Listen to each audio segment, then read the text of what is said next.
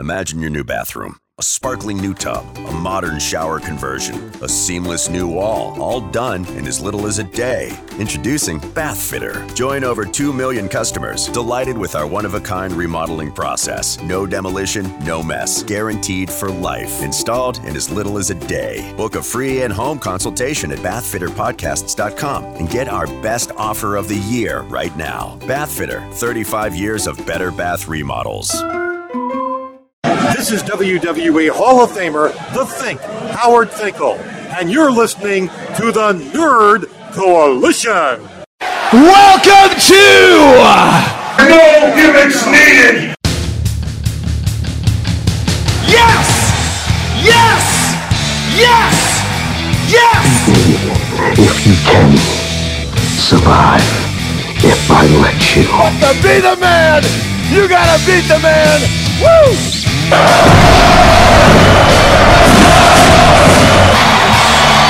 kid you dig that sucker! Do I have everybody's attention now? Yeah, I do hear you, CM Punk. Welcome back, maybe? But you know what? Welcome back to the No Gimmicks Needed Wrestling Podcast. I'm your host, Mr. A&E, and my co-host, the man, the myth, the reality, Q-Flow, the rookie. We back. We are back, and you know what? I was thinking about if I should start calling you, like, you know, Mr. 11,000, if I should. Mr. 11,000. Mr. 11,000, I like that. as that, you know, the War Drum album, one of the hot Christian albums going on out there in the world today, in my personal opinion, you know what I'm saying, is being hot. Got 11,000, was it streams or downloads? Streams, that's, yo, first of all, I never knew a successful rapper this close, so you know what, I'm happy for you. Proud of you to all Thank that you, stuff. sir. So, yeah, Thank you, sir. make sure y'all know y'all support the War Drum. All the links will be in the description below, especially if you guys are listening to it from on YouTube. We'll listen to from all the podcast sets. But we're back here with another wrestling podcast here.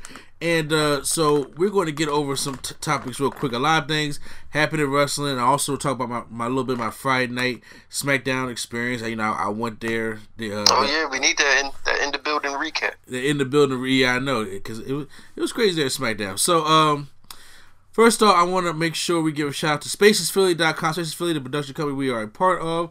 And where you get all your podcast needs. You listen to the shows such as the Lulu and Pop Horror Wars Show, and Both Sides. Also, we are planning, when it comes to not the No Gimmicks, I'm going to think of something to do for that, but when it comes to the end of the year for Nerdgasm Talk Podcast, it's the show hosted by Swag on Zero and myself. We plan on having the best and worst of 2019 featuring the Mark and Dark Show. Hey. Yeah, so we are trying to put get in on that. Exactly, absolutely. Make sure we get everybody on there as we can for the best and worst of 2019. But don't worry, we're going to have stuff right here on No Gimmicks Needed Wrestling Podcast as well. And you can hear us on there, Spaces Philly, along with Nerdgasm Talk, and along with Turntables, Hip Hop Culture, and Beyond, and Drunk Thoughts, Sober Tongue. Make sure you catch us out on all your podcast needs, such as Stitcher, Apple Podcasts, Google Play, Speaker, Google Play, and all that stuff. We're working on Spotify at the moment. And if you'd like to listen to some YouTube, check out YouTube Premium, where you guys don't have to sit there and just watch the video. You can just listen to us like a regular old podcast. And they have free trials going on. But once again, if you're a member of Google Play, you should have YouTube Premium as well. So I want to start off by Friday. We went over to SmackDown. Now, we've been to SmackDowns before. Have you been to SmackDown before, Q-Flow? No, I haven't. Okay, so we've been over to SmackDown, and I have to say, now, I was like, the only reason I'm kind of excited because I want to see the new set in person. Right? So I was looking at the new set, and I was just like, this looks sexy in person. It really does look good on TV, but being right there to see it, I'm like, it's kind of, you know, I'm gonna say intimidating. If I was like still up there, I was like, but I like it. I do like it. So I want to give a quick SmackDown recap. Cause did you see SmackDown on Friday? Excuse me. Yes, I did. Okay. Now, because I wanted to do this with you because I wanted to get your perception on the television and my perception being there live. Because I heard two totally different reviews about SmackDown. So I'm curious. But, number one, the Pyro was back. And, how did that go? Yo, real talk, we were kind of scared. Alright? The Pyro goes off, and I forgot, because remember, we haven't done Pyro in like a couple years. And then it went off, and they was just shooting it at us, and it really was intimidating. But people was jumping, getting scared, and we was laughing though as we was jumping because we was like, "Yo, we forgot there was Pyro. We forgot they brought Pyro back," and it was actually hilarious. Had the little girl Bianca next to me, she all jumping up on me and stuff like that, and I'm just like, our friend really tried to be hard. I'm like, no, you was scared, dude. I didn't want to hear it. And he turned around, I was like, wow. And the people in the front row, the lady jump, spilled the beer a little bit. I was just like, this is great because we ain't seen Pyro in a while. So that was cool. The show starts off with King Corbin, comes down with Dolph Ziggler and Bobby Roode, basically going over the whole Roman Reigns thing and how Roode and Ziggler should be part of the team for Survivor Series. And in my personal opinion, they should. But I mean, since when you book them the way they do, I mean, how can they be on there? You know what I'm saying? But whatever. They said, well, we're going to try have a match tonight with Ali and Shorty G, and the winners are going to be on Team SmackDown. And since Corbin's going to be at ringside watching, he invites Roman Reigns to come down. So this guy comes down, the music plays, and then they got this little chihuahua barking, and this guy in this ugly-looking dog suit comes down. And I was like, God, this is cringeworthy. Because there are people in the audience that's just like, why? I was thinking, why is this a thing? So then Shorty G and Ali come out, and we have ourselves a tag match while the dog is still out there. Hold on. Who? Shorty G? Oh, excuse me. Mustafa Ali. There you go. Got his name back. He got his name back. He got his name, but you know what? Good, but I hope he fought for that name because that's part of his culture. So I'm glad he got that name back. He ain't Ali no more. He back to Mustafa Ali as it should be. So yeah, they had a tag team matchup. The match, now watching it there live was pretty decent. The real Roman Reigns obviously did come down, and he was right there at ringside. And the funny thing is, when I was there, we had some of the Philadelphia Eagles that was there in our original seats. Oh. So the seats that we usually get like in the very front row, right there, kind of close towards the commentator table. Those were the Eagle seats. Ooh. So they was up there, and they had those guys made the show entertaining to me because they was taunting everybody. That Roman was getting close, and everybody was talking to Roman, trying to get high fives, stuff like that as the match is going on. So when the match breaks down, when Roman goes and gives King Corbin, that shotgun drop kick, and then Roode comes out, hits Roman Reigns, and then Mustafa Ali gives a dive to the nose and knocks him over the table. Then inside the ring, we get a chaos theory by Shorty G, and Mustafa Ali hits the 450, and Mustafa Ali and Shorty G remain on Team SmackDown as Dolph and Roode lose the matchup. The match was fine, open the show, but all this King Corbin and making the the little dog bark thing, I'm over it. The crowd was into it here, so how was it at home?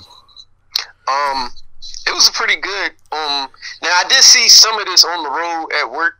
Okay. So yeah, but from what I saw, it was a pretty good match. I thought the dog was going to be Roman, like how Dean Ambrose was the bear. Yeah. Yeah, so I thought, but then I thought, all right, well, if Roman's coming out, maybe the dog is somebody else. I'm saying, like, King Corbin has to have, like, a secret plan or something, so why not? But, I mean, the dog was a dog, I guess. Yeah, they did nothing with the dog. You know what I'm saying? Right. Then we get because like I said, our seeing stuff backstage, and we don't know what's going to a commercial or not. But all of a sudden, we see Drew Gulak come out with the B team. Now, once again, I'm pretty sure when the TV came back on, they was already in the ring. Yeah. So Drew Gulak came out, being in Philly, where he's from, they were that hype for him this time around. Braun Strowman comes out, and then basically this is Drew Gulak trying to give a PowerPoint presentation of why Braun Strowman should not be a part of Team SmackDown. And basically it's a Braun Strowman beatdown, and that's basically all we get. And being there live, the crowd couldn't care less. That sucks. I know we really didn't care. I mean, people was going out and getting the snacks, stuff like that. I was just like, it wasn't really that good on TV either. We get the Firefly Funhouse, and it's time for. How was that? Now it's time for Bray Wyatt to reveal the new Universal Championship. So we was all hyped because when the Firefly Funhouse came on, everybody was in their bag. They was sitting there screaming and hollering, all that stuff like that. And then Bray Wyatt comes up on the screen, and he's just like, "Hey, something's missing here. It doesn't seem right." I was like, "Okay, reveal that new belt that I see you on with Twitter, right?"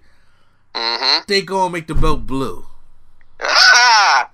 They I go was pissed. make the belt blue. I'm like, I look, because first of all, that makes me look like a liar, because you guys got to see what his belt looked like on Twitter.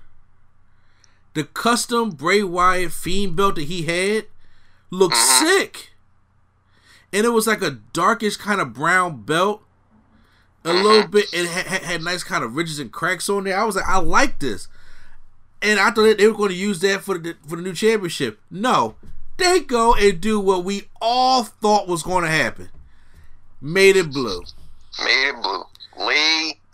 Lazy. And we didn't like that here in Philly at all. When that happened, I was like, oh, you gotta be drawing. But then we get backstage to Sami Zayn and Daniel Bryan, and then he tried to tell Bryan to join him in Nakamura's allegiance, and then Daniel Bryan says no, and he gonna go to Mid-TV tonight and go talk about why the Fiend tried to attack him. Braun Strowman is behind Sami Zayn as he was talking smack to him, basically. Then we get... Wait, hold on. Okay, that was backwards. So it's time for the Tag Team Championship matchup between the New Day taking on the Revival. Right. So it was cool because when the New Day came out, the day was cool. Then I guess went to commercial break because Big E came out, started talking to the Eagles guys, and then Kofi was in the ring taunting the Eagles guys, doing the whole Dak Prescott warm up that's been going around now. He did that the whole commercial break with the pancakes in his hand. Oh my god! Yeah. Did you get a pancake? No, I didn't get pancake this time. Okay. I didn't get pancake. People in my area did, though, but I didn't get pancake this time. But yeah, he was doing that as Big E was straddling the ropes. So the Revival come out, and then of course, the New Day Revival, they're going to have good matches. What was made it good though was, I don't know if y'all seen this on TV, the Eagles guys was taunting the shit out the Revival.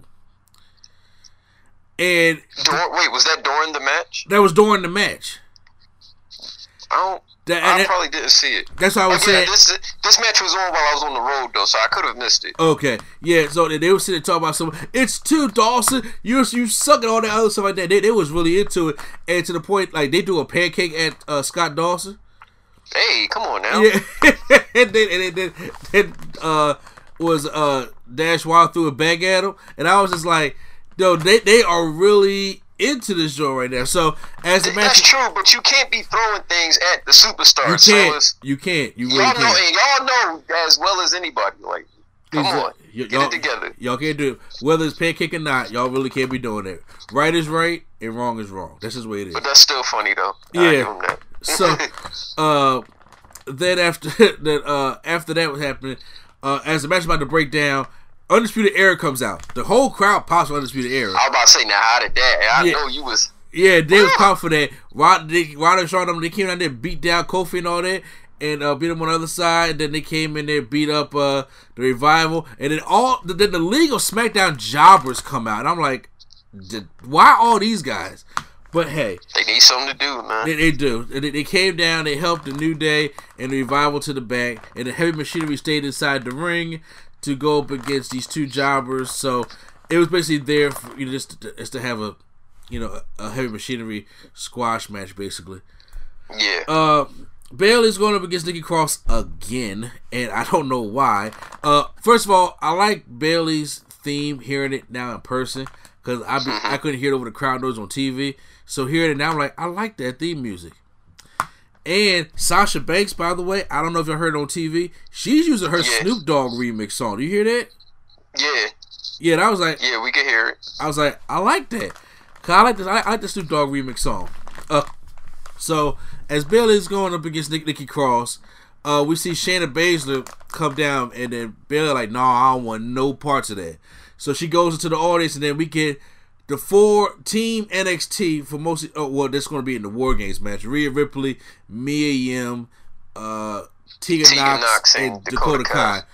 They come back, toss Bayley back into the ring, and then Sasha comes out with Nikki Cross, Dana Brooke, and Carmella. Sorry, Sasha needs a better team.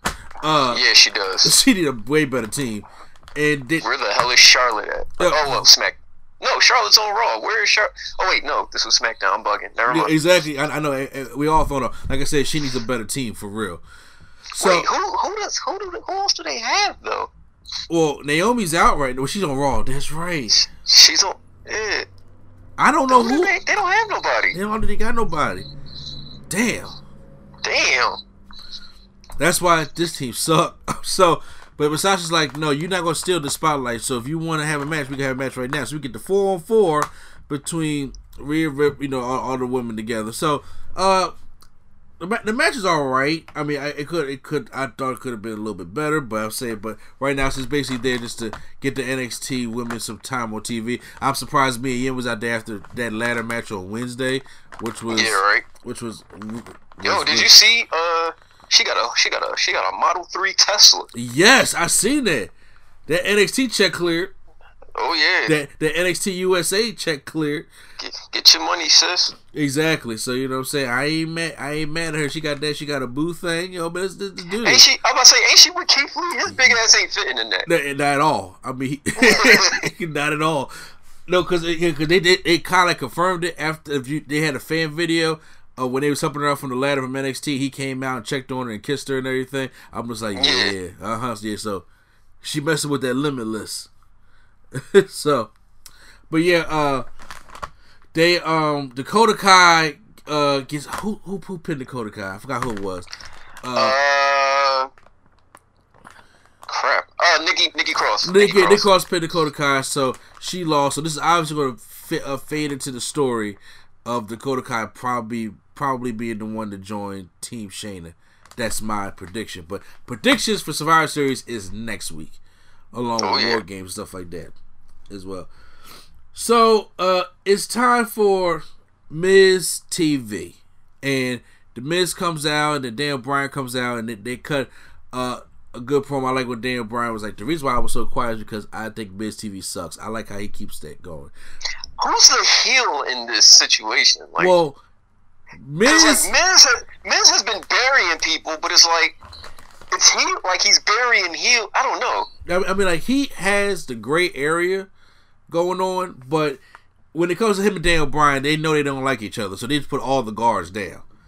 But Daniel Bryan is like, but they're both like gray area now, because Miz is not a complete face anymore, but he's not a complete heel, and Daniel Bryan is doing this whole mental health kick, and I'm like, all right, WWE, be careful with that. Just let you know, be careful with that. But okay. Mm-hmm.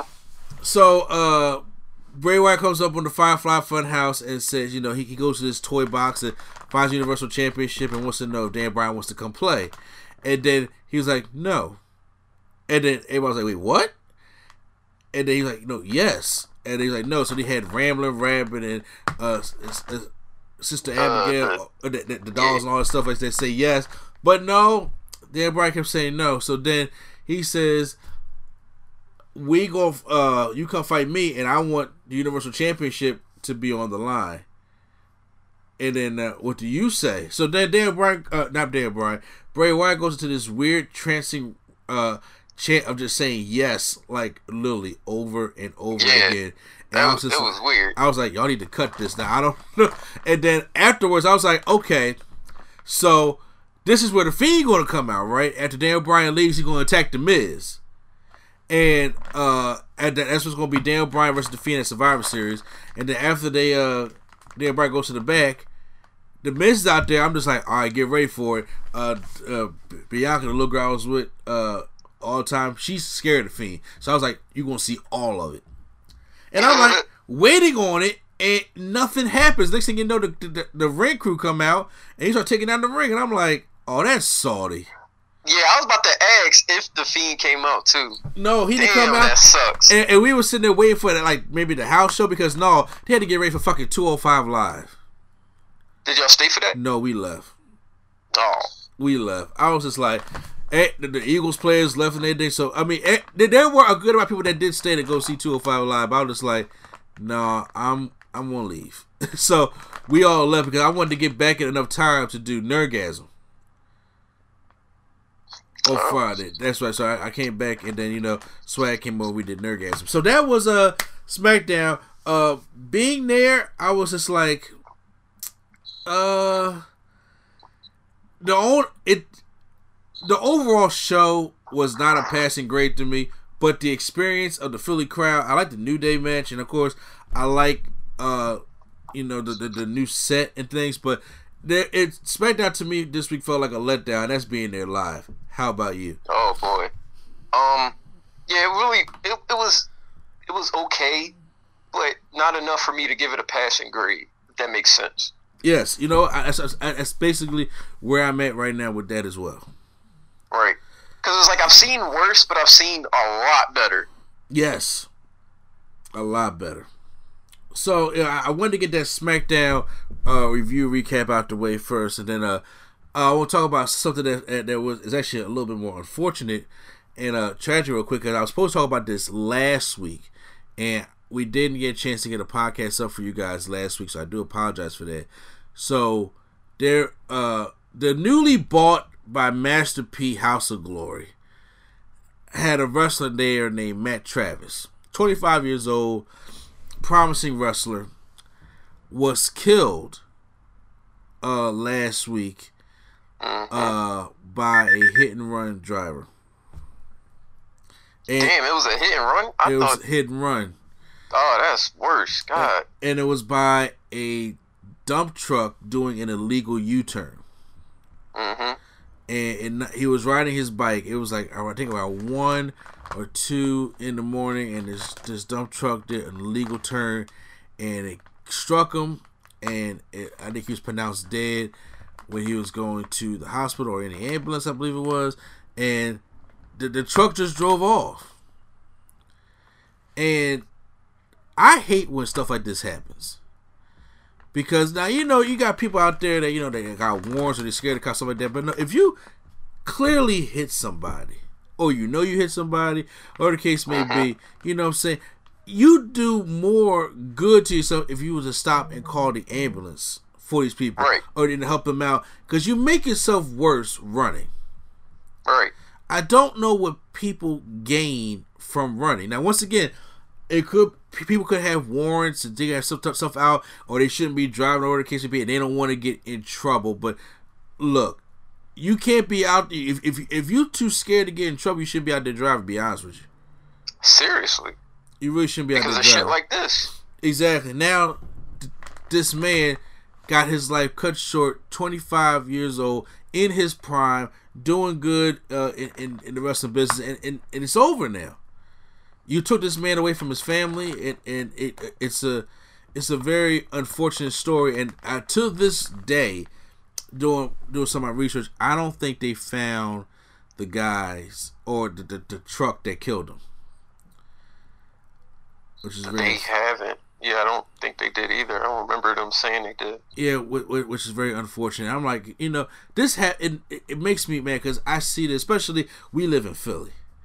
This happened like Roosevelt Boulevard every other day.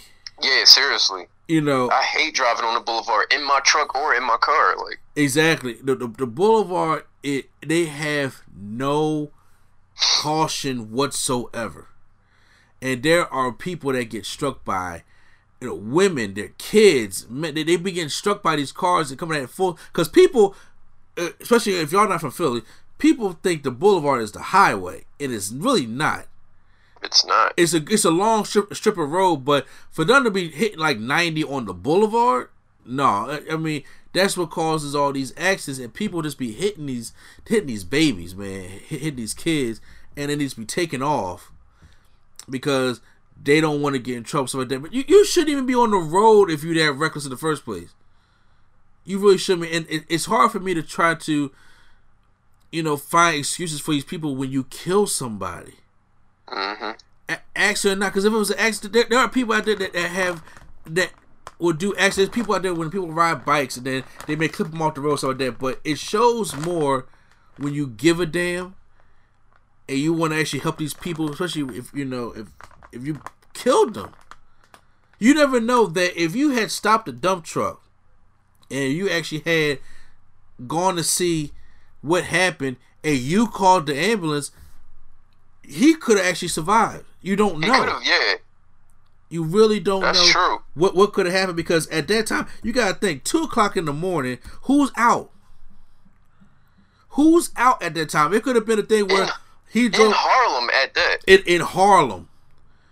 Of all things, in Harlem.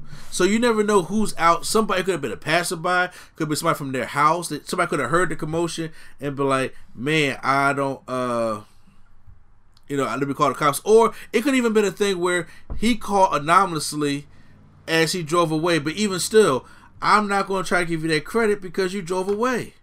You drove away. Yeah, so, it's sad. He was mostly in wrestling promotions. Now, this ain't a shot to him, but he was in wrestling promotions that I don't like CZW and stuff like that, because I don't know if you are familiar with CZW, but... The most I know about CZW is like Dean Ambrose. But that's fine, because they do dumb shit in CZW. Yeah. And when I said I call that wrestling like it's violence for no reason. It really is, like doing power bombs of people on like burning hot cinder blocks. Like, why is that a thing? It's not wrestling, but hey, that's either here or there. But it's sad when I read the story, and I really want to talk about it last week. And it also bothers me that he was in the bike lane.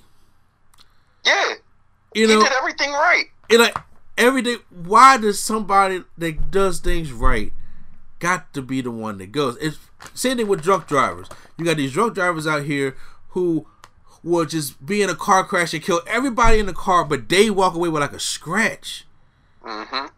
And I'm like, I just don't understand. But look, I always know the Lord has a plan. So may he rest in peace, and condolences to his family. But I wanted to get that out. Also moving on next is I want to talk about some of the big news that just happened last week. Do you watch WWE Backstage? I don't. Okay. So WWE Backstage is like the ESPN for WWE, hosted by Renee Young and Booker T. So it feels very sports related. Mm-hmm. And they bring on guests just like ESPN does, stuff like that. Like, I remember one week they had Christian, Samoa Joe was on that joint. I don't know. I think Adam Cole and Paige. Was on this episode. I think. Now, actually, Paige definitely. I don't remember if it was Adam Cole or not. You're right. Adam Cole was on there. Paige has been on there a lot also. First of all, you got to talk to your boy Samoa Joe. I don't know what battle rapper he listening to, but he got that one long braid down the back of his head. Don't like it. Oh boy, I don't know. That ain't in the battle rap. I say I don't like it at all. I'm like, that's not a good life decision, but you know what? Hey, Joe, do what you gonna do. But at the end of the episode last week, all of a sudden we hear Cult of Personality play, and I'm like, ain't but one person that got that song. The one that ends my podcast every week that y'all hear it, and that CM Punk comes out and makes his quote-unquote long-awaited return to WWE, kind of, and says just when they ask the questions, I changed the culture. Be back next week. Now, at first people were excited, and then people were actually upset, believe it or not. CM Punk signed a deal with Fox, not WWE. He close enough. He close enough. So he signed that deal. So he is an employee of Fox Sports. But WWE approved him being on the show. And honestly, how do you feel about CM Punk being back in this capacity? I'm glad he's back. I'm glad he's back because one, I mean, sure, it's Fox. Okay, it's Fox. It's not WWE, but it's a Fox show about WWE, the one company he had an issue with. So, I mean, this is a step in the right direction. If he's fine enough to talk about it, then maybe he'll be fine enough to come back. Maybe. I don't know.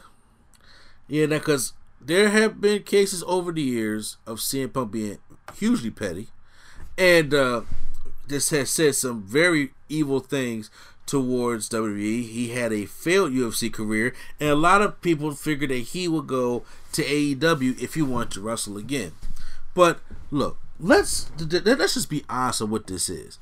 His UFC fight career did not work out. I don't care what CM Punk is saying or what he wants to make you feel. He misses wrestling. Ain't nothing wrong with that. I believe he truly misses wrestling, and a lot of times when it comes to WWE, when people leave WWE, they don't leave because it's like, well, it sucks. They leave because they don't get no opportunity, and because that's the dream job. Let's be real. That's the dream job. Every wrestler that's working out there wants to perform at WrestleMania. Every wrestler out there wants to be on the high stage as WWE. But when they get over there and they realize that it ain't all, cotton candy and dreams over there, and it's not mom's apple pie, you got to deal with Vince McMahon, they want out and they go to another company to be bitter. That is what happens a lot of the time. And trust me, because let's just be real. Do you think if Jake Hager didn't have WWE in his background, who would give a fuck about him in AEW right now? Jake Hager? Yeah, Jack Swagger. I know. If he didn't have WWE under his belt and had that history he had in the late 2000s with WWE in the early 2010s, who do you think would care that this guy is in AEW? I sure wouldn't. Nobody, not a soul. Do you think if Ty Dillinger didn't have Ty Dillinger WWE, Shawn Spears would be anything right now? Nope. Not at all. Now, don't get me wrong. Nope. This is not me downing the indies or anything like that. I'm just saying CM Punk obviously has come back for a reason. Probably needs some money. But also, this is also a ratings boost for WWE. Oh yeah, for sure. It's a ratings boost. Because WWE won, Raw and SmackDown have not been. Well, first of all, SmackDown has not been doing good on Fox for the past couple weeks in the numbers, and Raw is still just Raw. First of all, Raw's never going to get better because they don't know how to write a 3-hour show. That's just the way it is. Ever since Raw went to 3 hours in 2012, I said it's going to be hard because they don't know how to write a 3-hour show. NXT is good. I love NXT, but it's getting their ass kicked by AEW every single week. And this is the problem. NXT is good to the wrestling fan, not to the casual viewer. And right now, the casual viewer is mad at WWE. So the casual viewer is automatically going to go where? AEW. That's where all the ratings come from. And first of all, NXT has their own problem where there's some issue on NXT that they need to address, but I'll get to that later when I do my NXT AEW thing. So with CM Punk come back, there are fans that are actually calling him a sellout for not going to AEW. And I'm like, well, I'm not going to call him a sellout necessarily. I mean, CM Punk knows. I am in belief that CM Punk knows what he's doing. I think so too. And I think what that fine line of signing with Fox instead of WWE, because see now, CM Punk can say what he wants to say.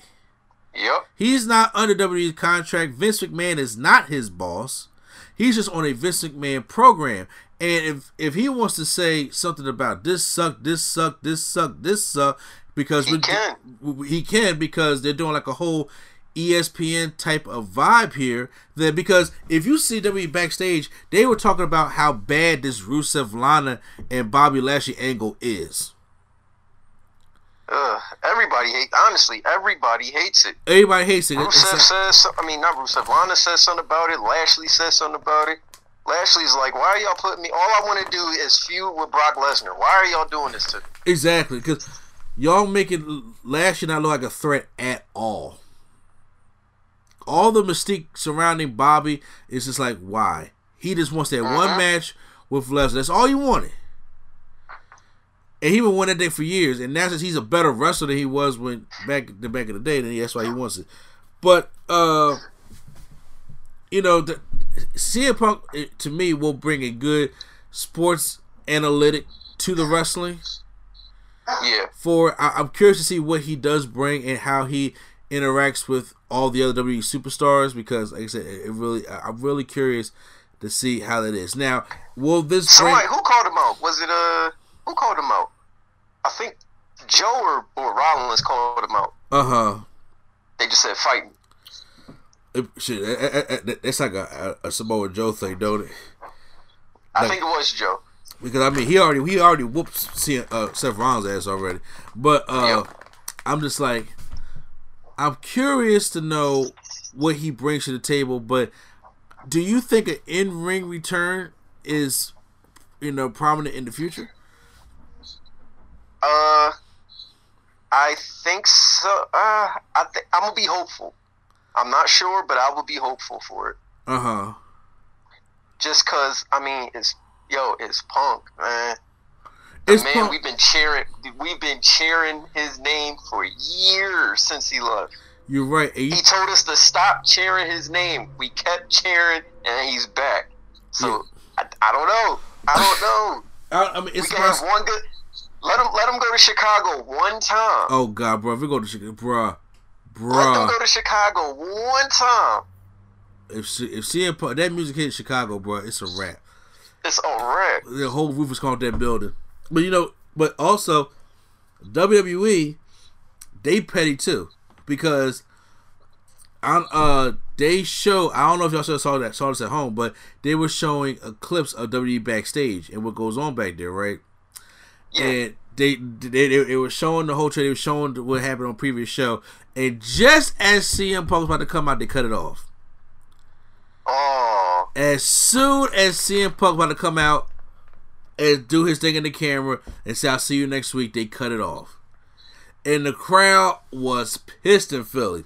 That's petty. And they started chanting CM Punk, and all this stuff like that, and I was just like, "Y'all really going to do this, WWE? Y'all, because see, once again, he don't work for them, so they are not obligated to put him up." Yep, that's right. So, I mean, I'm excited, but I'm cautious.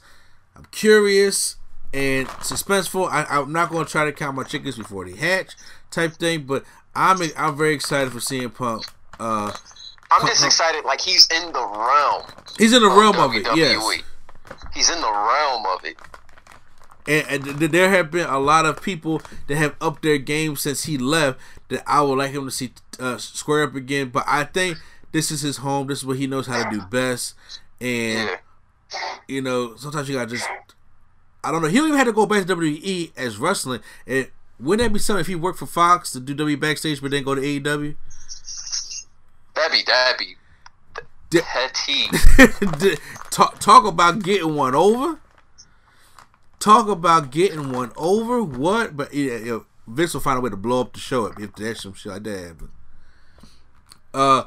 Real quick before you get out of here, let's talk about your boy Jordan Miles. That ain't my boy, but alright. So, as you heard now that Jordan Miles, first of all, we talked about the t-shirt thing. I was with you. Then you went off and called Jay Lethal Uncle Tom. I wasn't with you. So then he last week, which I didn't get a chance to do podcast last week, said that Jordan Miles is my slave name.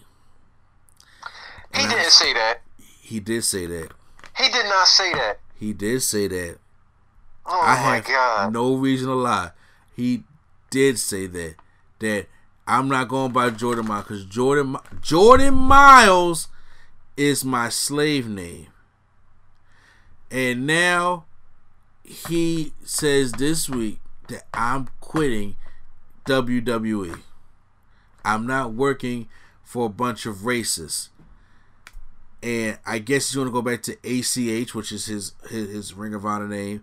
And I don't know what wrestling promotion he's going to go to, because ain't but one really big prominent black wrestling promotion, and that's what's his name, Booker T's. And Booker T hosts the reality of wrestling, and you already on Booker T's bad side. Mm-hmm. So I doubt you probably gonna get a job there.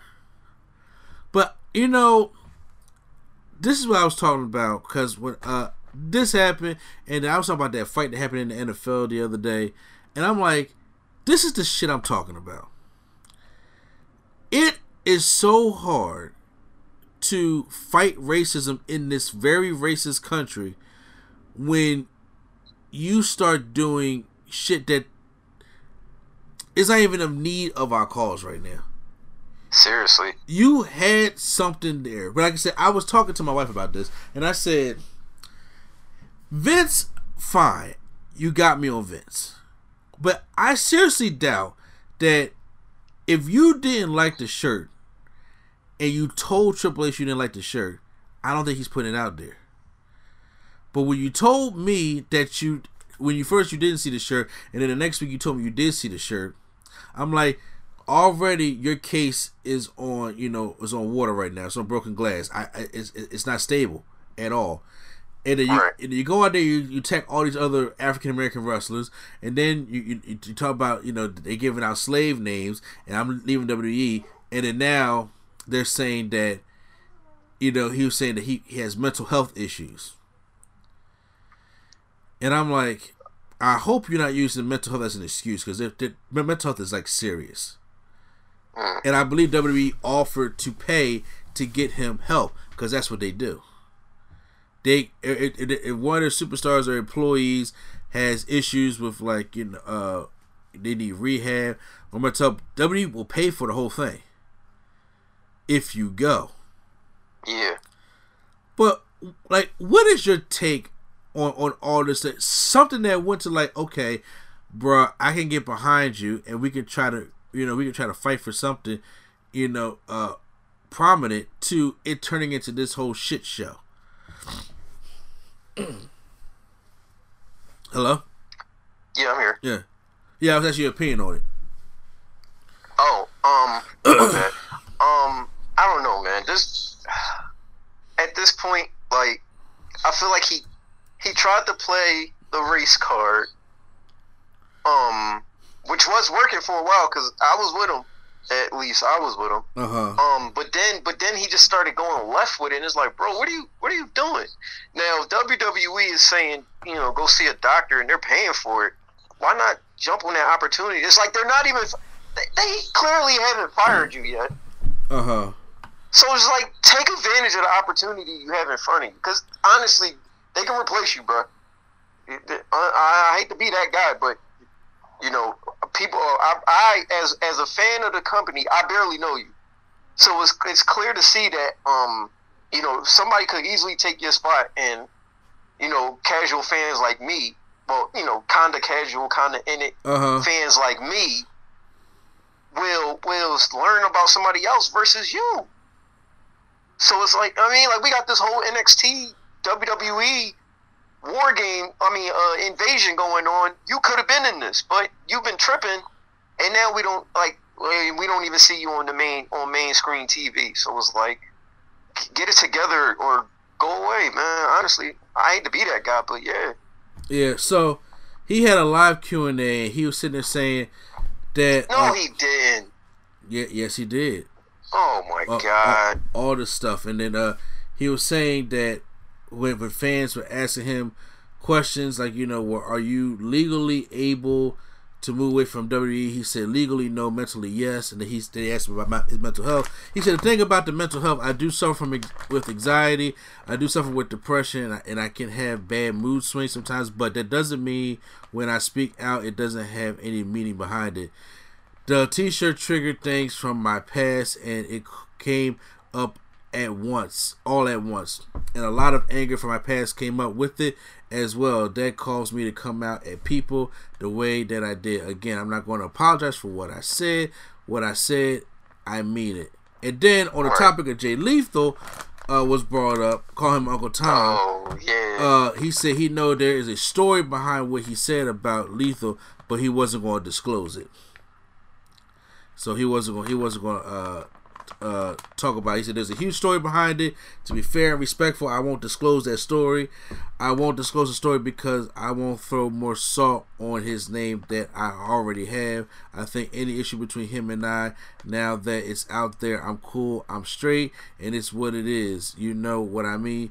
But our beef is our beef. There may not be any beef, to be fair. There ain't no beef on my end. I said what I had to say. I'm done. I'm done with it. I got everything off my chest. It's out there in the public eye. If anybody wants to know, your best bet is to ask him or ask around. There were a ton of people around. So, once again, I'm in the dark again. It's a lot. Yep. So, but now, once again, if it's a personal thing and you got beef with somebody, but you called this man out, he ain't got nothing to do with the situation that got going on here. It ain't like Jay Lethal wore his shirt and said, I like it. Right. That would be something different. Now, once again, I don't know what the personal thing going on, but if y'all got beef like that, why bring it over here? Or are you just doing this to make your case? I honestly don't know anymore, man. I don't, because I want to look. These my people. I want to be with my people. I want to see my people represented in all kinds of ways throughout things that I love. We love nerd shit. I want to see my people in nerd shit. We love superhero movies. I want to see my people in superhero movies. I love wrestling. I want to see my people in wrestling. And it's different sports. Representation matters.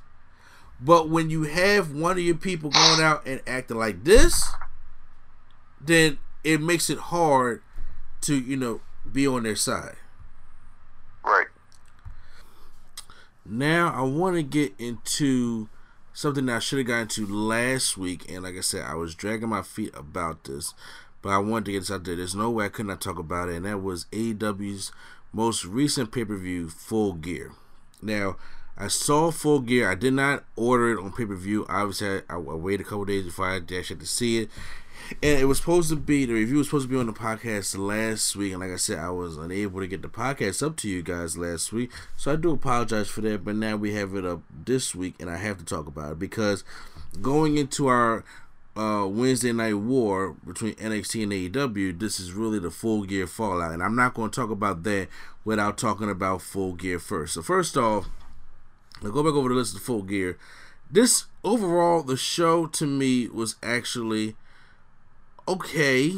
It wasn't one of them standouts. It wasn't like anyone like that. It was like really two matches were really the highlight of this show. It had some decent matches on here. Don't get me wrong, by no means. But overall, the show's like this. It's more so the two matches that are really the standout. Now, I did not see the dark match with Dr. Britt Baker and versus Bria Priestley. I didn't see that, but I think I heard that's when Awesome Kong and Brandy Rose came out, started taking the hair of their victims or whatever this gimmick they got going on right now. I mean, hey, I ain't mad at Awesome Kong being with Brandy Rose by no means, but I don't know what the gimmick is, to be honest with you. I really don't.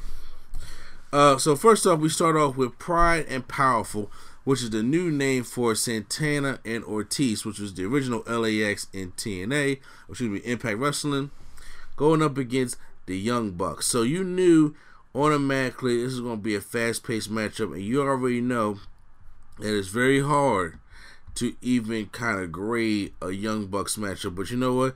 this match was really good. I really enjoyed the matchup. Fast-paced action between Santana and Ortiz, of course, going against the Young Bucks, as it would be. But if I can remember any, like I said, really counting this thing down from spot is not gonna do it. But there was a thing where Nick Jackson is about to do the springboard and go for the Meltzer driver, but he slips off. I didn't know if he really slipped, but he was holding his ankle, so I guess he was selling it. There was a point where Nick Jackson goes off and started taking up all the members of Pride and Powerful, going up against Ortiz and all that. But the number game was just too much for Nick Jackson anyway, and Santana, Pride and Powerful beat the Young Bucks. I don't even know why I couldn't even get that out there. And then all of a sudden, after the match, the Rock and Roll Express, yes, the Rock and Roll Express, Ricky Morton and all of them come out, and they attack Santana Ortiz, and then they hit a Canadian Destroyer on one and dive through the ropes. These guys are still taking some serious ass bumps. Next up, we have Hangman Page taking on Pac. This was supposed to be the match that's supposed to happen at Double or Nothing. The Vegas video they had, and once again, I did get it wrong because I thought it was supposed to be. I think I said it at the prediction. I said All Out, but no, it's supposed to happen at Double or Nothing. So this match happened here. Very stiff match by these two. You know what? They do have good matches, and I like Pac. Very good guy. And then let's say Adam Page. I just hate that buckshot finishing move that he's trying to do now. I like the original, the old finishing move that he had. I forgot what it was called, but nice back and forth action between Neville and Pac here. I knew going into this, because they counted wins and losses, that Adam Page was the one that's going to need it.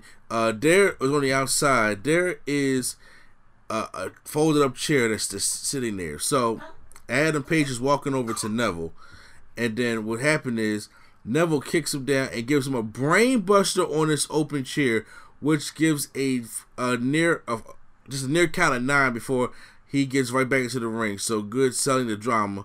Comes back in, try to go for another buckshot, but then Neville hits with a super kick, goes and then hits a snap German suplex. It was a lot of great back and forth action. This I think after that brain buster is when the match really started to take on a new pace for me here, and it was really good. Then Neville's going for the black arrows, not necessarily the red arrow, and then as Adam Cole's going for the buckshot, Neville catches him, and then he tries to go for a low blow. Doesn't get the low blow as Adam Page blocks, and then goes for his original finisher that I like and beats Pac. So good matchup. I was really into it. And also with the Full Gear thing, I want to say that it has that old school WCW rampway that levels with the ring. So I like that. So that's pretty cool. Next up is we have Shawn Spears coming out with Tully Blanchard taking on Joey Janela. This match has no heat to it whatsoever, but it was just a little makeshift match just to have of these two guys on the card real quick. But like I said, it was really nothing. There's no really heat going into this match between Joey Janela and Shawn Spears. Like I said, they only talked about 4 matches when it came to when I did my prediction, so this wasn't even on there. So the match was all right. The only highlight I really cared about for this matchup, there was a moment that I'm about to say Ty Dillinger, Shawn Spears ties up Joey Janela's hair to like the ring rope, and he kind of rips it off. It reminds me of the old school Mankind back in there. He used to rip his hair out. But the only highlight is where Tully Blanchard actually helps Shawn Spears do a spike pile driver off the steel steps to Joey Janela, and he actually jumps up the steps and does the spike pile driver back at him and Arn Anderson days. So I like seeing that. I mean, you must have got some good knees on you. And then Shawn Spears hits that Death Valley driver and pins Joey Janela. So there was really no heat in the matchup, but it was just all about basically having the only thing I really cared about was the pile driver. Then there's a triple threat match for the AEW Tag Team Championships of the Lucha Brothers, Private Party, and SoCal Uncensored. If you think already you can't count how many spots in this matchup, well then, once again, we got the same problem here. So as the match goes on, SoCal Uncensored picks up the win here, and then all of a sudden we see a Pentagon Jr. double come out, and we're sort of thinking like, I see this before, well we know it's not Chris Jericho, but it's Christopher Daniels, and he comes back and attacks Pentagon Jr. for obviously giving the package pile driver on the stage, but I didn't understand why do it when they already won the matchup. But hey, that's neither here or there. SoCal Uncensored picks up the win here, a pretty decent win. Next up is for the AEW Women's Championship, Rio taking on Ema Shakura, which I call this matchup the double foot stomp special, because Emi has a steady pair of footprints all over her body, because I swear Rio just double foot stomped this woman to death. And I mean, there was just so many different counters that these women had of just double foot stomps and double foot stomps. I'm just like, they gave the match time to get going a little bit, and I'm just like, but it was decent. It really was decent. I mean, I've seen better matches. This one actually did not kind of get me into it a little bit, and I'll be honest with you, it's probably because of the reason, because I knew what matches was next, the ones that I really wanted to see, and that way, so Rio picks up the win here to retain her AEW Women's Championship. Now it's time for the quotations main event of the show, and the main event of the show is for the AEW Championship, Chris Jericho taking on Cody. No Cody Rhodes, just Cody. And the stipulation being that if Cody doesn't win, he will never, if he loses, he will never challenge for the AEW World Championship again. So this time we're doing old school in a way. So we actually have a panel of 3 different judges on the outside, which is Arn Anderson, Dean Malenko, and the Great Muta. They're all outside just in case this match goes to a 60-minute draw, because it's a 60-minute time limit. They will decide by judges who is the winner. This is old school NWA Sting versus Ric Flair from 1988. That's what this is right here. And by the way, you know what I'm saying, I love that match. So when Sting and Flair went for an hour and they had like a time limit draw and they had to decide who the winner was, yeah, that's what this reminds me of. So I was like, I don't see Chris Jericho and Cody going for an hour. I really don't see them going on for an hour. But I mean, I still will entertain the fact that hey, this is going to be kind of cool here. So Chris Jericho is out. He's out there with Jake Hager, and Cody's there with MJF inside. So in the beginning, a lot of technical, trying to get the advantage. Cody working on the arm and sending Jericho to the outside. Cody's mom is outside. Jericho taunts a little bit, and she says "fuck off," I believe it is. And you can see her mouthing the words. So the turning point of the match is Cody. He already went for one on the outside, the Tope Suicida, but this time he goes for it again. But once again, they have that elevated ramp up at ringside, so he goes for it. Jericho was out the way. But it's like Cody didn't get enough air or not, but he was going, when he went up, he was coming down head first. So he tried to get his hands up, but he hits the metal head first, and it gives him a huge gash right over his eye. And he's now bleeding. And so it takes a while. The referee coming out there, and they're trying to patch up Cody. Jericho, in the meantime, is sitting down in a chair, and it is you're just waiting for Cody. Then he comes in and stomps him in his head, and then now it's just Cody trying to do all the moves he can to basically just stay afloat in this matchup. Goes for moonsaults or misses and everything. Then Jake Hager attacks Cody, but then is ejected out of the matchup. So the crowd pops for that. Cody hits a crossroads. I mean, a good crossroads for a near fall, and I actually thought Cody may have won it right there. But he didn't. But then Jericho puts him in the lion tamer. Not the walls of Jericho. The lion tamer. Gotta have that knee in the back to be the lion tamer. And Cody is just sitting there not giving up. But then MJF throws in the white towel. And then what that means is that, he surrenders for Cody. And now Chris Jericho retains the AEW World Championship. So everybody's already stunned, like, what's going on? I'm like, here comes the turn. Because you already know it's coming. Here comes the turn. And so Jericho is leaving. Cody is looking up. And he's getting mad at MJF because MJF's trying to see what's going on. But then MJF takes him to Dick Kick City. Kicks him right in the balls. And then the crowd just goes bananas. They are booing him. They call him asshole. All the heel heat MJF wants, and MJF is deserving. And then he goes up the top of the ramp, and this one guy, I don't applaud this at all, but this one guy throws a drink square dead on right at MJF, right on the side of his head. Now, granted, look, old school wrestling fans, I seen Hogan and all them get the trash thrown on them. And when you're a heel, like when they had to run the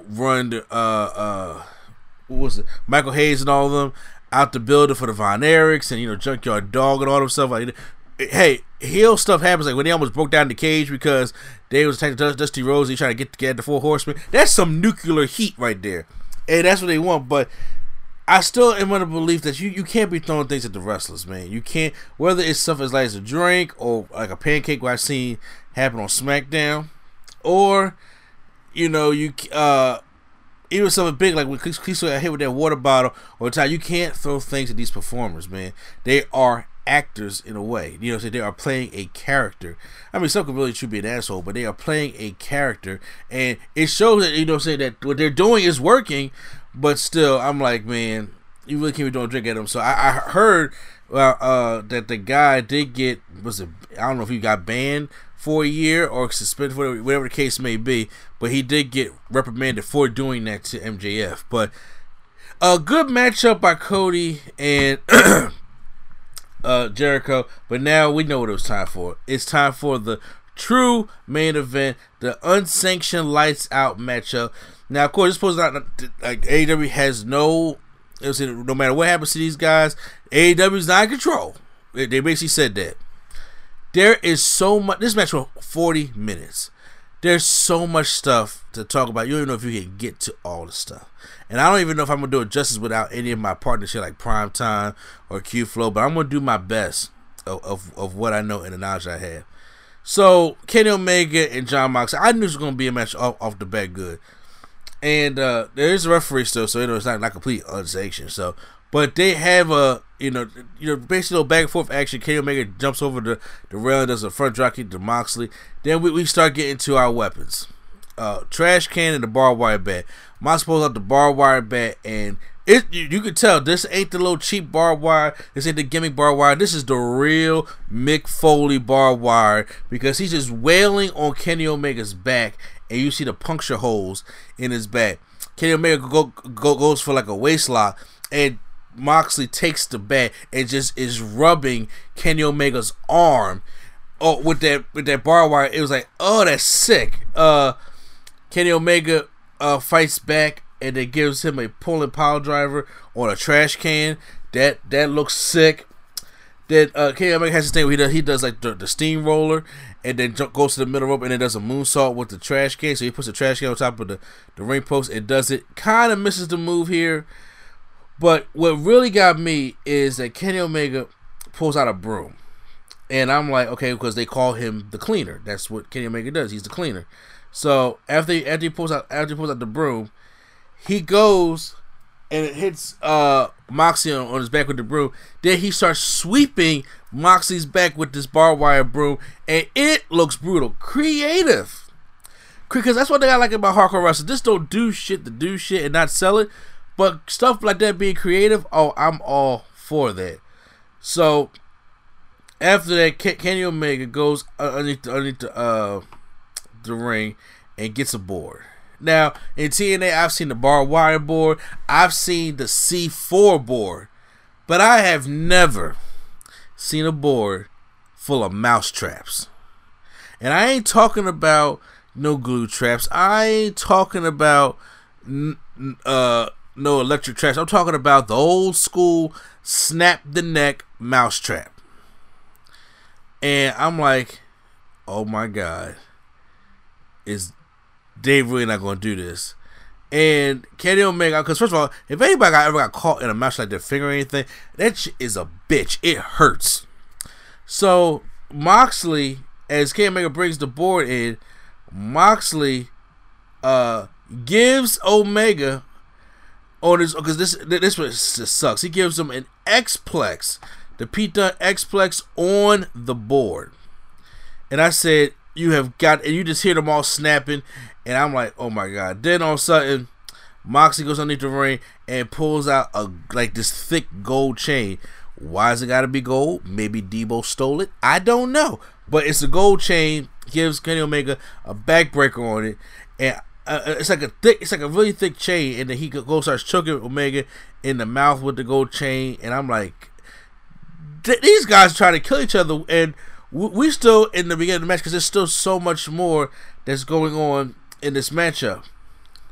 And then as Moxley is beaten down, he goes and he's trying to I forgot what he gets underneath the ring, but Kenny Omega's trying to fight back with the gold chain, but Moxley still is just wrapping his neck around there, and it's just a lot going on with that chain. So now as Kenny Omega fights back, there's a table leaning up on the outside where Omega knocks Moxley on the outside and does his top tope suicida over the top rope and get crashed through the table. Now Omega got a bag, and I'm like, oh, thumbtacks. It's not thumbtacks. It's glass. He pulls out a piece of glass. I don't know. They're trying to sell this is the glass that he got the paradigm shift from that glass table a couple weeks ago. So this glass is something about glass that freaks me out. Like certain things in wrestling, like I don't mind a thumbtack, but when it comes to glass, it's something about glass that I just don't like. So he's sitting there and trying to cut the web in the fingers of Moxley. That steps on the glass and makes this kind of like fine glass powder, and dumps it out. And I'm like, I don't like that. I mean, of course, now that looks like it's a sugar glass.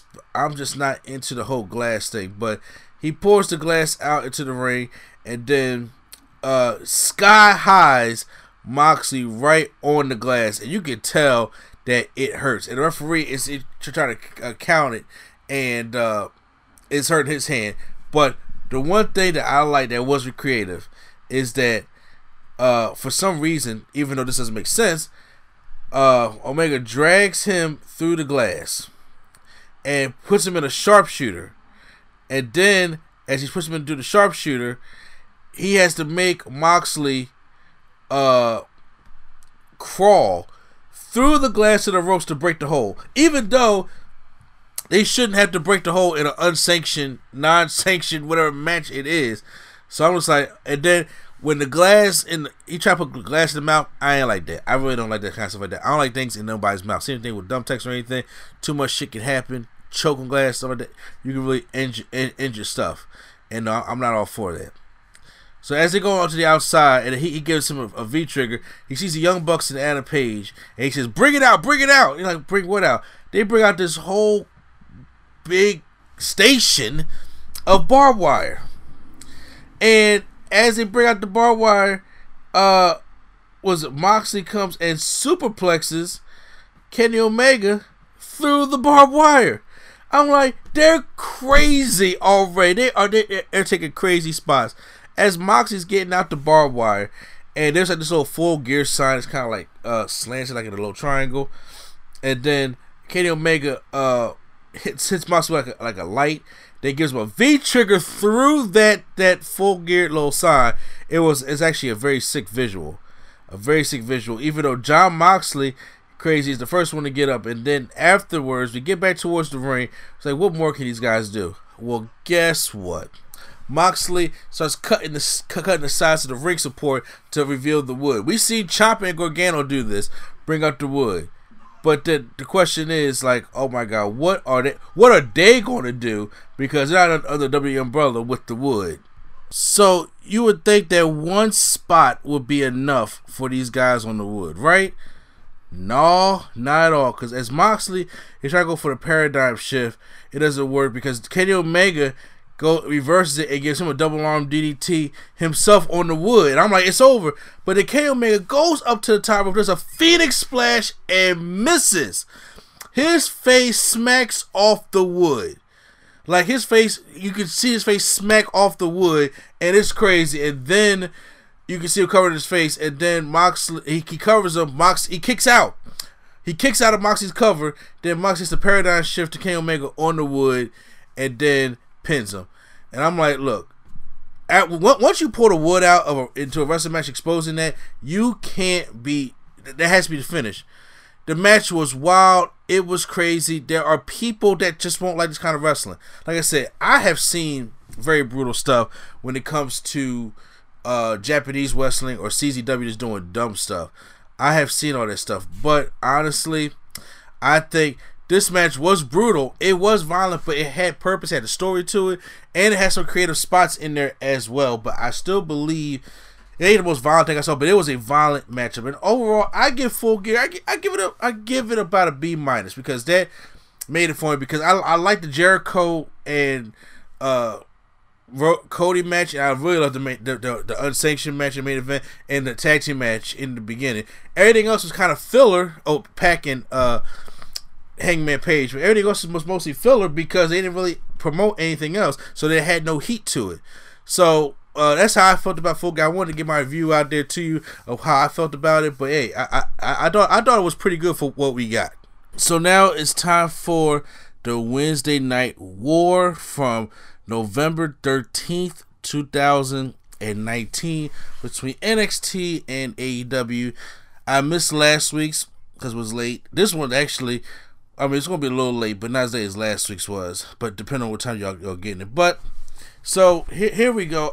I thought both episodes really delivered. So this one actually made it kind of hard for me a little bit of which one to pick, because I think one was a little bit better match wise, where the other one was a little bit better storyline wise. That makes sense. So starting off with NXT. NXT kicks off with a Cruiserweight Championship match between Lio Rush and Angel Garza. Angel Garza won number one contenders match a couple weeks ago.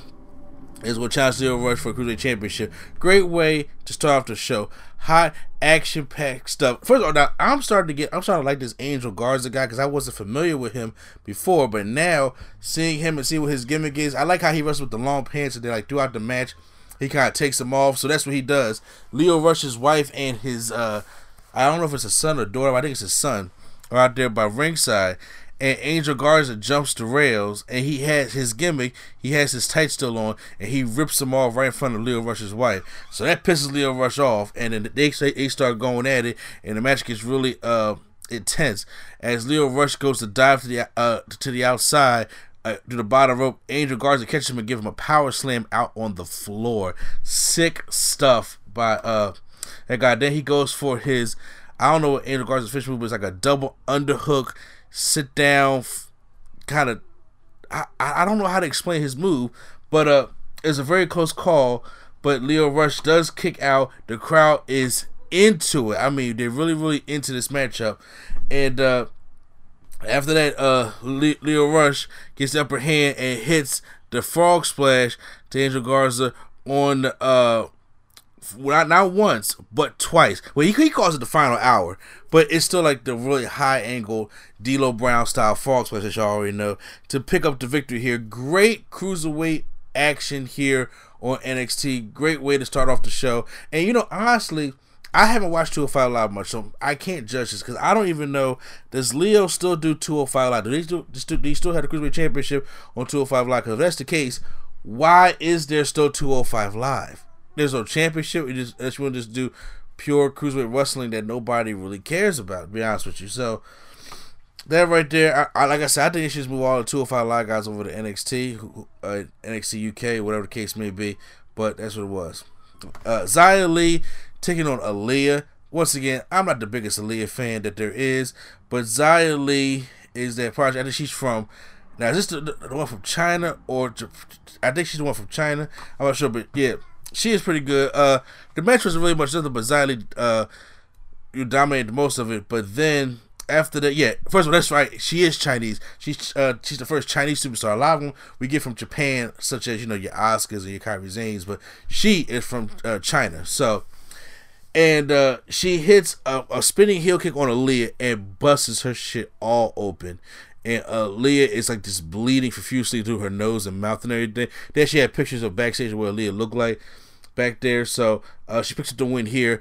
If you're going with storyline ways, I would think that Vanessa Bourne would be the next one to take on Xia Li, maybe in next week's NXT or the week after that, because I haven't seen Vanessa Bourne in action for a while, so I don't know where she's at, if she's still doing, I know she probably wrestling on house shows, but I haven't seen Vanessa Bourne wrestle, honestly, since Asuka was in NXT. No, I'm lying, since Kairi Sane was in NXT, so I don't even know if Vanessa Bourne is still doing the wrestling, stuff like that. Next up, Finn Balor comes out for a promo, and he letting everybody know what happened to NXT. When he was in NXT, it was great. They had all the great stars, and then he left, and the NXT got lazy. NXT got real lazy, and there's no heart, there's no passion. When the superstars out there, and the locker room's not tough, but then somebody to come out there and answer the call is Matt Riddle. So I figured it was going to probably go this way, because obviously the way this thing was going to go was supposed to be Johnny Gargano versus Finn Balor, but Johnny Gargano got a neck injury. I can't help but to say if it's because of that 1916 that Finn Balor gave him on the stage, because that joint looked very stiff, like he fell right on his head. So I'm not necessarily sure, but it sucks that we're gonna be deprived of that matchup. But having Matt Riddle step up to it, I'm okay with that. So Matt Riddle comes out there and starts beating down Finn Balor and beats him into the crowd, so Finn Balor escapes away, and he's telling him, you better run on, bro. And then the Undisputed Era comes out, says wrong place, wrong time. But don't worry, the Cavalry comes out as Tommaso Ciampa and Keith Lee come out there to kind of even the odds. And then they get Keith Lee some mic time, because Keith Lee hasn't had too much mic time since being in NXT, other than that feud he had with Cassius Ohno like a year or so ago. So he says that, he challenges, as Roderick Strong keeps telling him to shut up, he challenges Roderick Strong right now, one-on-one. So we get a Roderick Strong versus Keith Lee matchup, because we see how Roderick Strong stole that win with a triple threat match between Keith Lee, him, and Dominik Dijakovic. Good matchup by these two. Nice back and forth action. Once again, not to take away a great superplex off the top rope by Roderick Strong on the Keith Lee. Like I say, sometimes you just don't know what Keith Lee can do, and then he will just show it. Then, of course, the Undisputed Era comes out, but then Ciampa comes out along with Dominik Dijakovic, who comes in and try to even up the odds here. Oh no, I'm still getting ahead of myself. Him and Riddle come out. It's Ciampa and Riddle come out to beat up the Undisputed Era, but then Finn Balor comes back to beat up Matt Riddle, and then gives him a sling blade on the outside. It gives him a shotgun dropkick right into the steel steps, and Keith Lee catches Roderick Strong as he goes for a pin attempt and puts him in ground zero, wins the match. After the match, Undisputed Era jump Keith Lee. Then Dominik Dijakovic comes down and starts beating up everybody, then stares down. Ciampa says he wants a part on that team and looks at Keith Lee, and they shake hands as rivalries become friends temporarily to take on the Undisputed Era inside War Games. Now, once again, I don't know if Matt Riddle's going to do double duty. That would be completely stupid if he does. But I'm just saying it would be a possibility. It could be a possibility that he does do that. But I don't think it's going to be enough break for him to do that, honestly. So we got to see what happens, or if they're going to try to find a fourth guy, like I said, because with Gargano going down, it really kind of ruffled the car a little bit. But still, I'm still excited for War Games nonetheless.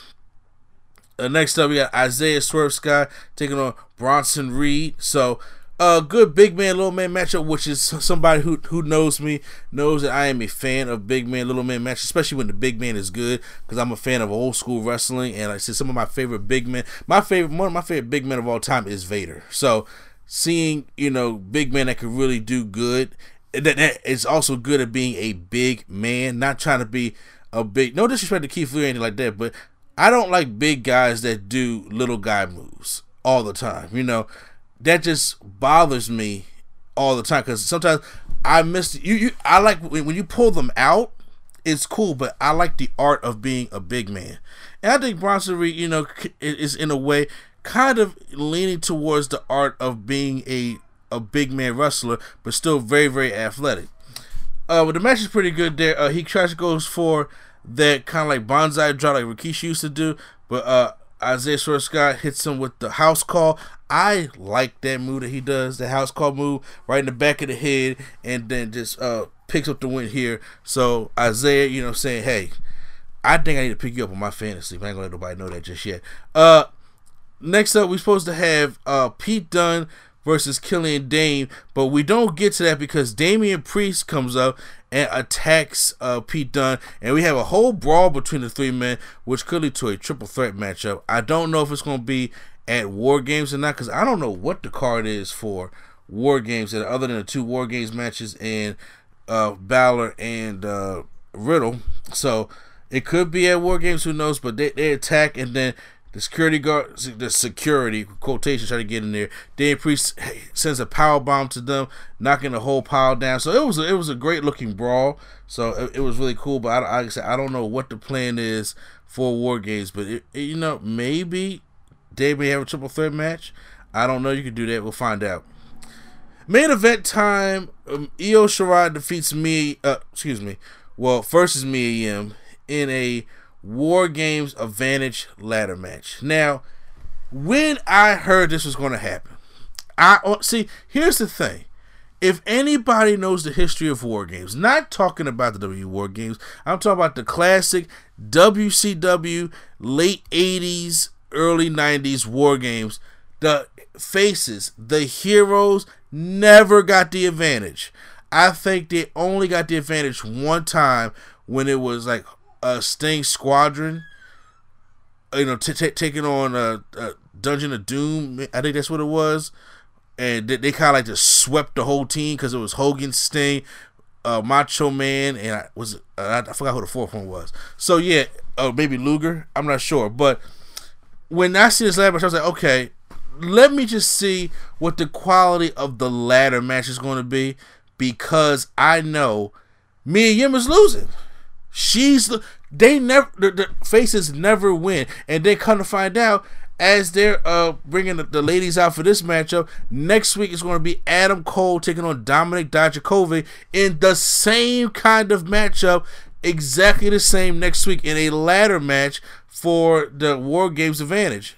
Why would you do that? See, that right there is dumb to me, and that right there shows kind of signs of being a little bit desperate, because why would you have back-to-back ladder matches? I understand you're trying to have all this action because you're probably trying to compete with AEW, but the results are still going to be the same. Now, they would not have Ciampa's team. They could, but even if y'all want to do that, y'all could have did. You could have given the women the ladder and had the men do it on the pole, but that would be, people would feel more away.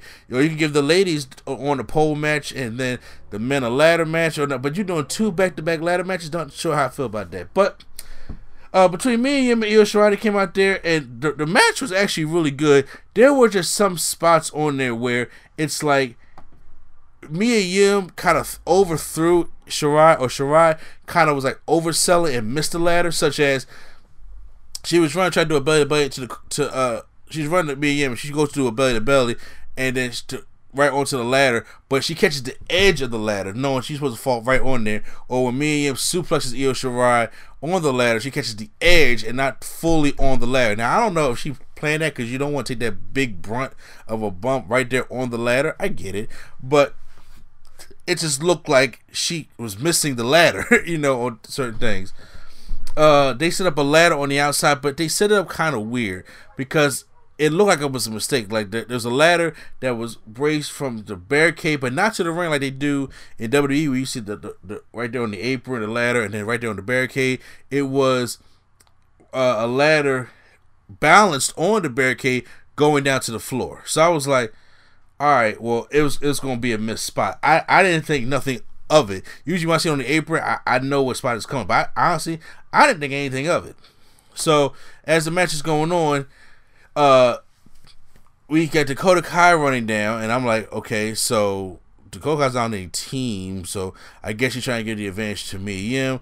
But Io Shirai sees that, gives her and Mia Yim a moonsault on the outside.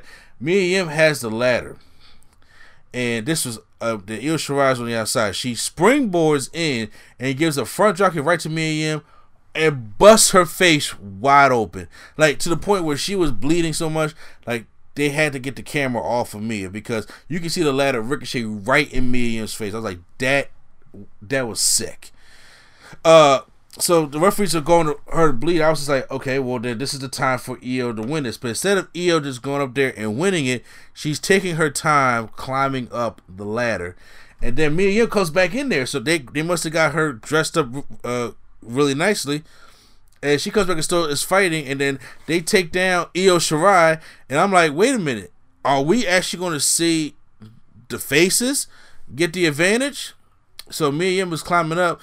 And then here comes Kaylee Ray, who is the NXT UK Women's Championship, who should have been 2K20, and comes down and pushes Mia Yim off the ladder. I'm like, wait a minute, you're going to push it down to the floor? And then it popped in me. Oh, the ladder is still on the outside. And she falls through the ladder, and I was like, whoa, props to her taking that bump, to be honest with you. Props to taking that bump. And then Shayna Baszler's team wins for the War Games advantage, so it's always going to be a handicap in there when it comes to the faces. So Bianca Belair and Kaylee Ray all come out and they all on the ladder celebrate with Kairi Sane, and then Shayna Baszler up at the top of the ramp clapping, and then Bayley comes out of nowhere, hits her with a steel chair, and hits her with that EC3 finishing move that she does now, taking out Shayna Baszler. And then Bianca Belair and Kaylee Ray and Io try to go up there and attack her, but she runs off. And that's how NXT ends for the week. So I thought NXT was actually pretty good. I enjoyed NXT this week. Like I said it was a real good lineup of matches, but you know, it's still going on stories. So I'm gonna see what's going on with like the War Games, what's going on with Matt Rose, stuff like that. But now we have to jump over to TNT for AEW Dynamite, which is the Full Gear Fallout. This is the first AEW after Full Gear, and of course we got to start off with Jon Moxley in action, and we start off with Jon Moxley taking on, his name is Michael Nakazawa. So, and this is he's a friend of Kenny Omega, I guess, from they had their history in New Japan. So they go, and he tries to go at Moxley, but then Moxley basically hits the paradigm shift for victory. That was it. It was basically a squash match, and after the match, he gets the microphone and he grabs it and says Kenny Omega will never be the same again, because that match was crazy violent. It was crazy violent, and I'm glad they kept Kenny Omega off TV. I'm surprised Moxley came back tonight also, but I figured it would be a squash match, because why make him work a 20-minute match right after that brutal 40-minute mayhem of a match they had the other night at Full Gear? So, but he says, you know, when you step in the ring with me, kiss your loved ones goodbye, because ain't nobody basically back there that can handle me or who can step up to, you know, Moxley. So next up, tag team action. You know, AEW loves a tag team. We have Evil Uno and Grayson, Dark Order, taking on Marco Stunt and Jungle Boy. This is the match I call full of botches. Every move was trying to look epic, but they just kept botching certain moves. I was like, oh my God, can y'all please get this in together? They were trying to launch and do, you know, hisses and take over, stuff like that. It just wasn't working out for me, and it was taking me a lot out the matchup. But in the end, the Dark Order pick up the victory here, and it's like they're trying to get Marco Stunt afterwards to try to join the Dark Order. And I was just like, I do not like the Dark Order at all. They are not scary, or whatever their gimmick is trying to be is not working for me. It's not working for me at all. They look more like a sex cult than they do somebody that's actually trying to be like, you know, something from another being world, like the Fiend. In other words, the Fiend, a lot more scarier, you know, than it is when it comes to the Dark Order. But then as he, you know, his creepers, as they call them, all of a sudden Luchasaurus returns, and then he comes in and takes out all the Dark Order and all their creeps and all stuff like that. And the Luchasaurus is back from injury, and the Jurassic Express reunite. So that was a good moment right there. Triple threat match: Shawn Spears taking on the Librarian and Darby Allin. So basically, this is a decent triple threat match here. Nothing too noteworthy other than Darby Allin hits the coffin drop on the Librarian, and he picks up the win, calls out Moxley and says he accepts the challenge. So next week it'll be Darby Allin taking on Jon Moxley. I want to see a regular match between them first, because Darby Allin is a good wrestler by himself, so is Moxley. But in a hardcore setting, my God, y'all think Kenny Omega? So, because Kenny Omega, is very athletic. He's going to do that stuff like that to make a good match. But Darby Allin will kill himself to do that. So I would like to see a hardcore match between Darby Allin and Jon Moxley. But you got to give Jon Moxley some time to heal up first before he does anything like that. Nyla Rose in action, and she's taking on Danny Jordan. Basically, a glorified squash match here, as Danny Jordan could not really get any amount of offense on. It's something that's to make Nyla Rose look extremely strong, which she already does. Which, after losing her opportunity to win the Women's Championship, you can expect this is probably stuff that's going to happen. So, Nyla Rose picks up the win here. So, that's basically what it was. Then we have Tony Schiavone doing the old Mean Gene WCW thing, interviewing Allie on the ramp. And Allie said she was excited for the show. And, AEW on Dynamite, TNT, all that great stuff. And then Awesome Kong and Brandy Rose, with this new gimmick they have, come out, attack Allie. And then Brandy Rose gets a piece of the hair. And then Awesome Kong picks up this knife and cuts the hair. And it stuffs it in her waistband. I'm like, what is going on? I'm interested of what's going on with this with this new gimmick and storylines going on, but I'm also cautious at the same time. So I don't know what to take from it, but I'm still gonna be excited about it. Out next is the lead champion, Chris Jericho, letting everybody know that AEW, he puts AEW on the map, and he deserves an thank you from the front office for putting AEW on the map and for beating up Cody, that entitled millennial son of a bitch he uses. As Cody music hits, MJF, his former friend, comes out, and they've been booing him. He says, "You're booing the wrong person." I said, because Cody's one that gives less of a shit about any of you. And I'm like, they are still allowed to say that word on TNT. So I'm like, okay. Well, he says the real Cody is a liar and an abuser. And he's the only one to keep MJF underneath the thumb. So MJF heard that Jericho wanted him to join his inner circle. And he said, "Funny, I heard you wanted to join my inner circle." And they both agreed that Cody was the biggest jackass in AEW when they had like a little back and forth kind of like, talking match. And then Cody comes down, and Cody comes out and try to attack Jericho and MJF, but then he gets obviously beat down. And this new guy, what is his name? It wasn't Jake Hager or Hager. It was this new guy that they were showing vignettes for, for the past couple weeks. He comes down, and then they beat down Cody Rhodes and chokes him with his tie. And I'm like, wow. So that was a good segment there. Hangman Page taking on Pac in the rubber match. Both men each hold a victory because Adam Page just won at Full Gear, and then Pac actually won before that. So once again, we got the third match right now. I did not expect the whole match to be right now, to be honest with you, but good matchup by these two. Which one do I like better? I think I like the Full Gear match a little bit better, in my personal opinion. But these two have great action here as Neville. I gotta stop saying Neville. As Pac hits the Black Arrow and finishes with that Rings of Saturn, and Page goes unconscious, and then Pac gets the win, and so now Pac wins the series. So now Page can move on to something else after this. I don't think Pac needed to win, but they gave it to him anyway. So let's see what it is. Backstage, we see brawling between the Young Bucks and Private proud and powerful. Santana and Ortiz, and they're brawling. It's a backstage brawl, so I'm like, great, we get to see backstage brawls at AEW finally. So they're brawling, and then what the funny spot is, they come up back as they're brawling backstage. They throw.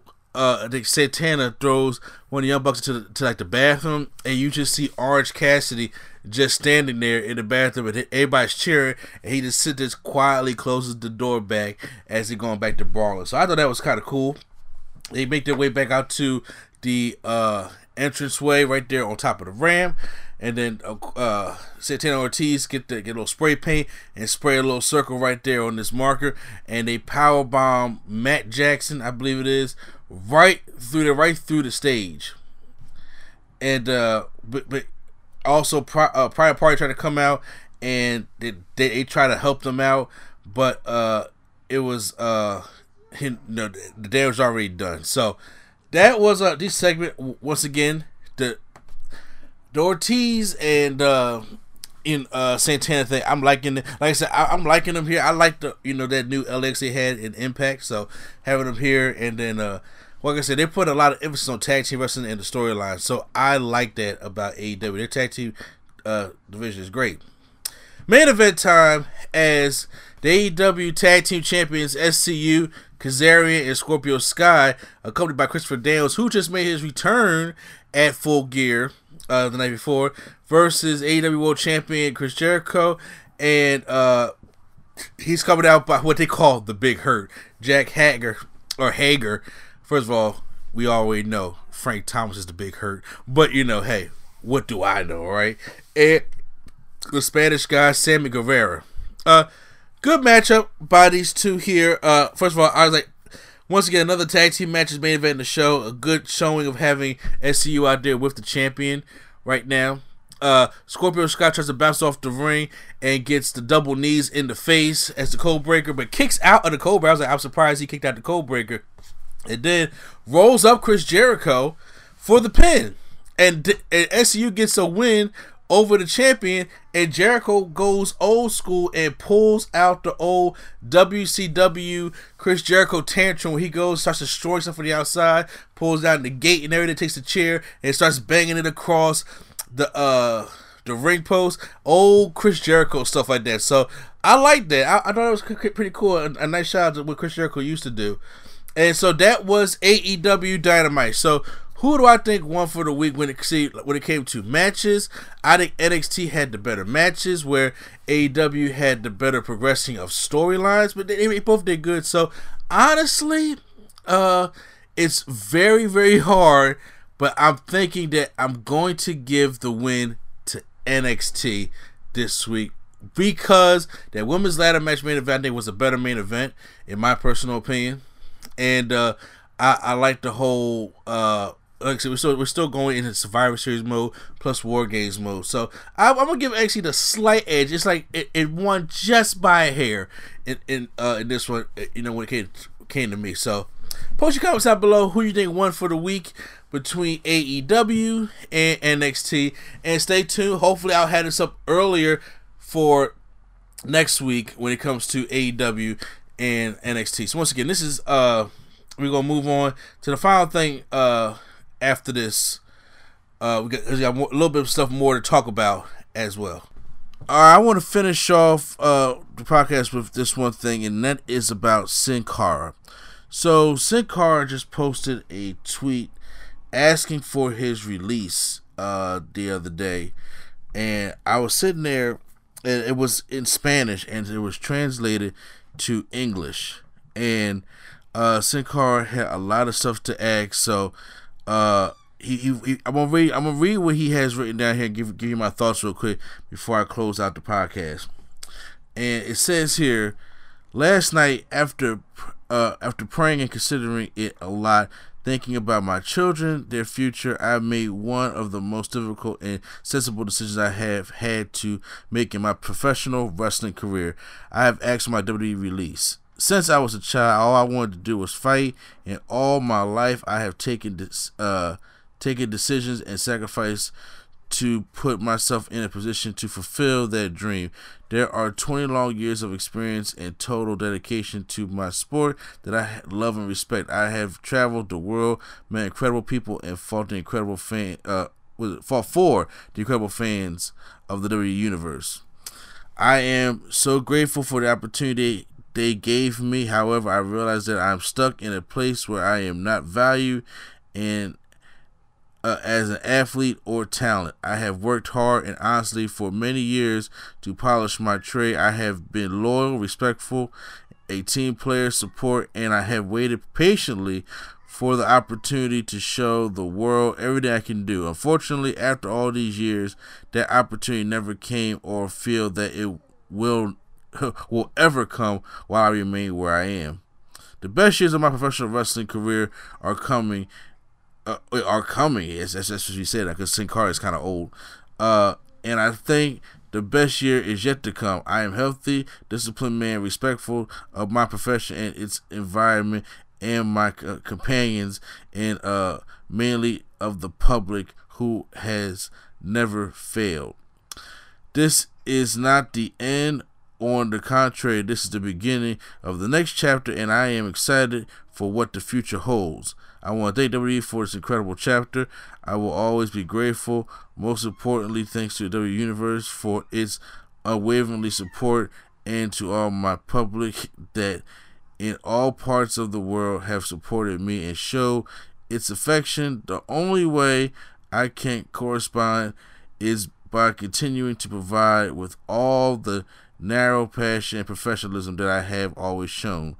Thanks from the bottom of my heart. Now, a couple things real quick that I want to get into with the Sin Cara thing is that he's right.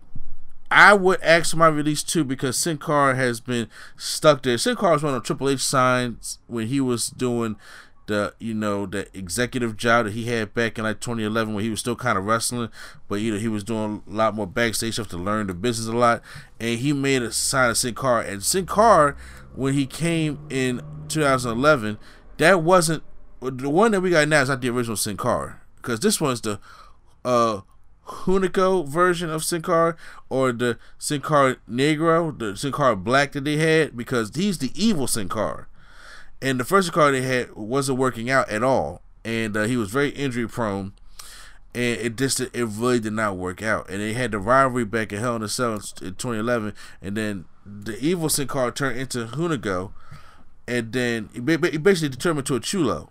And then after that, he goes back to going the mantle of Sin Cara, and Sin Cara has not really had any meaningful highlights in his almost 10-year WWE career, other than he just was in that Money in the Bank, not Money in the Bank, in that Intercontinental Championship ladder match at WrestleMania 32, I believe it was, and that's probably the only highlight Sin Cara had at a WrestleMania. And like I said, Sin Cara, I think, is in his 40s now, or early 40s, so he is very, very pushing up on age, but people don't really know about him, and it's unfortunate that most of these luchadors have not gotten to that Rey Mysterio level, because a lot of these luchadors are good, but when they don't put the rocket behind them, you don't know what they can do. Now, will WWE grant his release? Probably not, but it's a thing where at least he's out there asking for it, and I don't blame him for wanting to get his release. And he deserves. He deserves much of that. Like I said, I like Sin Cara. I like his moveset. I like the idea of Sin Cara. And obviously he kept botching a little bit, but then there was something that they did that really to make me get behind this guy.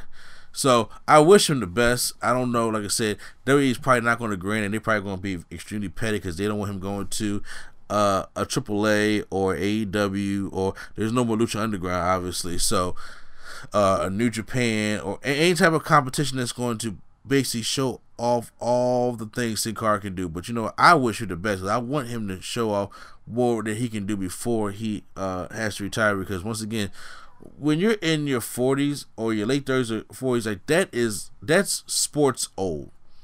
That no matter what sport you're doing, that's old. So you really want to go out there and show your credit before you can do that. But guys, that's going to end it for the No Gimmicks Needed Wrestling podcast. Like I said, I ended it by myself today, so make sure you guys go to spacesphilly.com to check out all. That's going to be a part of. Check out all the great podcasts they have over there. Both sides, the Lula Pop and the Lula Pop Horror War Show. Also, make sure you guys check out all our content over there. The No Gimmicks Needed Wrestling podcast, Turntable, Say About Culture and Beyond, Nerdgasm Talk podcast, and of course Drunk Thoughts, Sober Tongues. You guys can find us on all the podcast apps such as Apple Podcasts, Stitcher, Google Play, Spreaker, and you guys can also find us on YouTube. Obviously, if you listen to YouTube, you listen to YouTube Premium, and once again, they have a free trial going on. But to my understanding, if you have Google Play, you have YouTube Premium.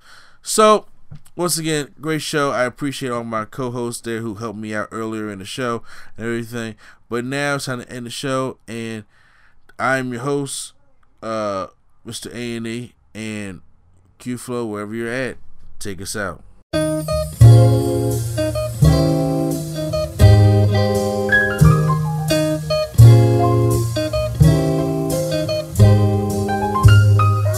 We're bringing nerdgasm to your ears. Welcome to the show. We don't need any gimmicks, you already know. So sit back, relax, and hit the like button. Go and share with your friends and keep the likes coming. Swag on trivia and prompts top 5. Either way, it's fun and you're hearing it live. Join with your host, Mr. A&E. Yeah, you know it's the place to be. It's NC.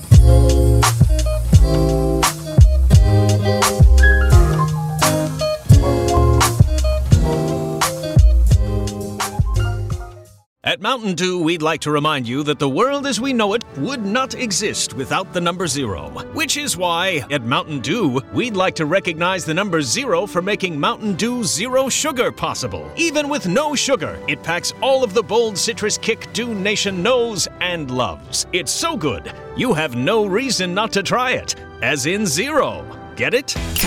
Crack open an ice-cold Mountain Dew Zero Sugar. It's zero sugar, all dew.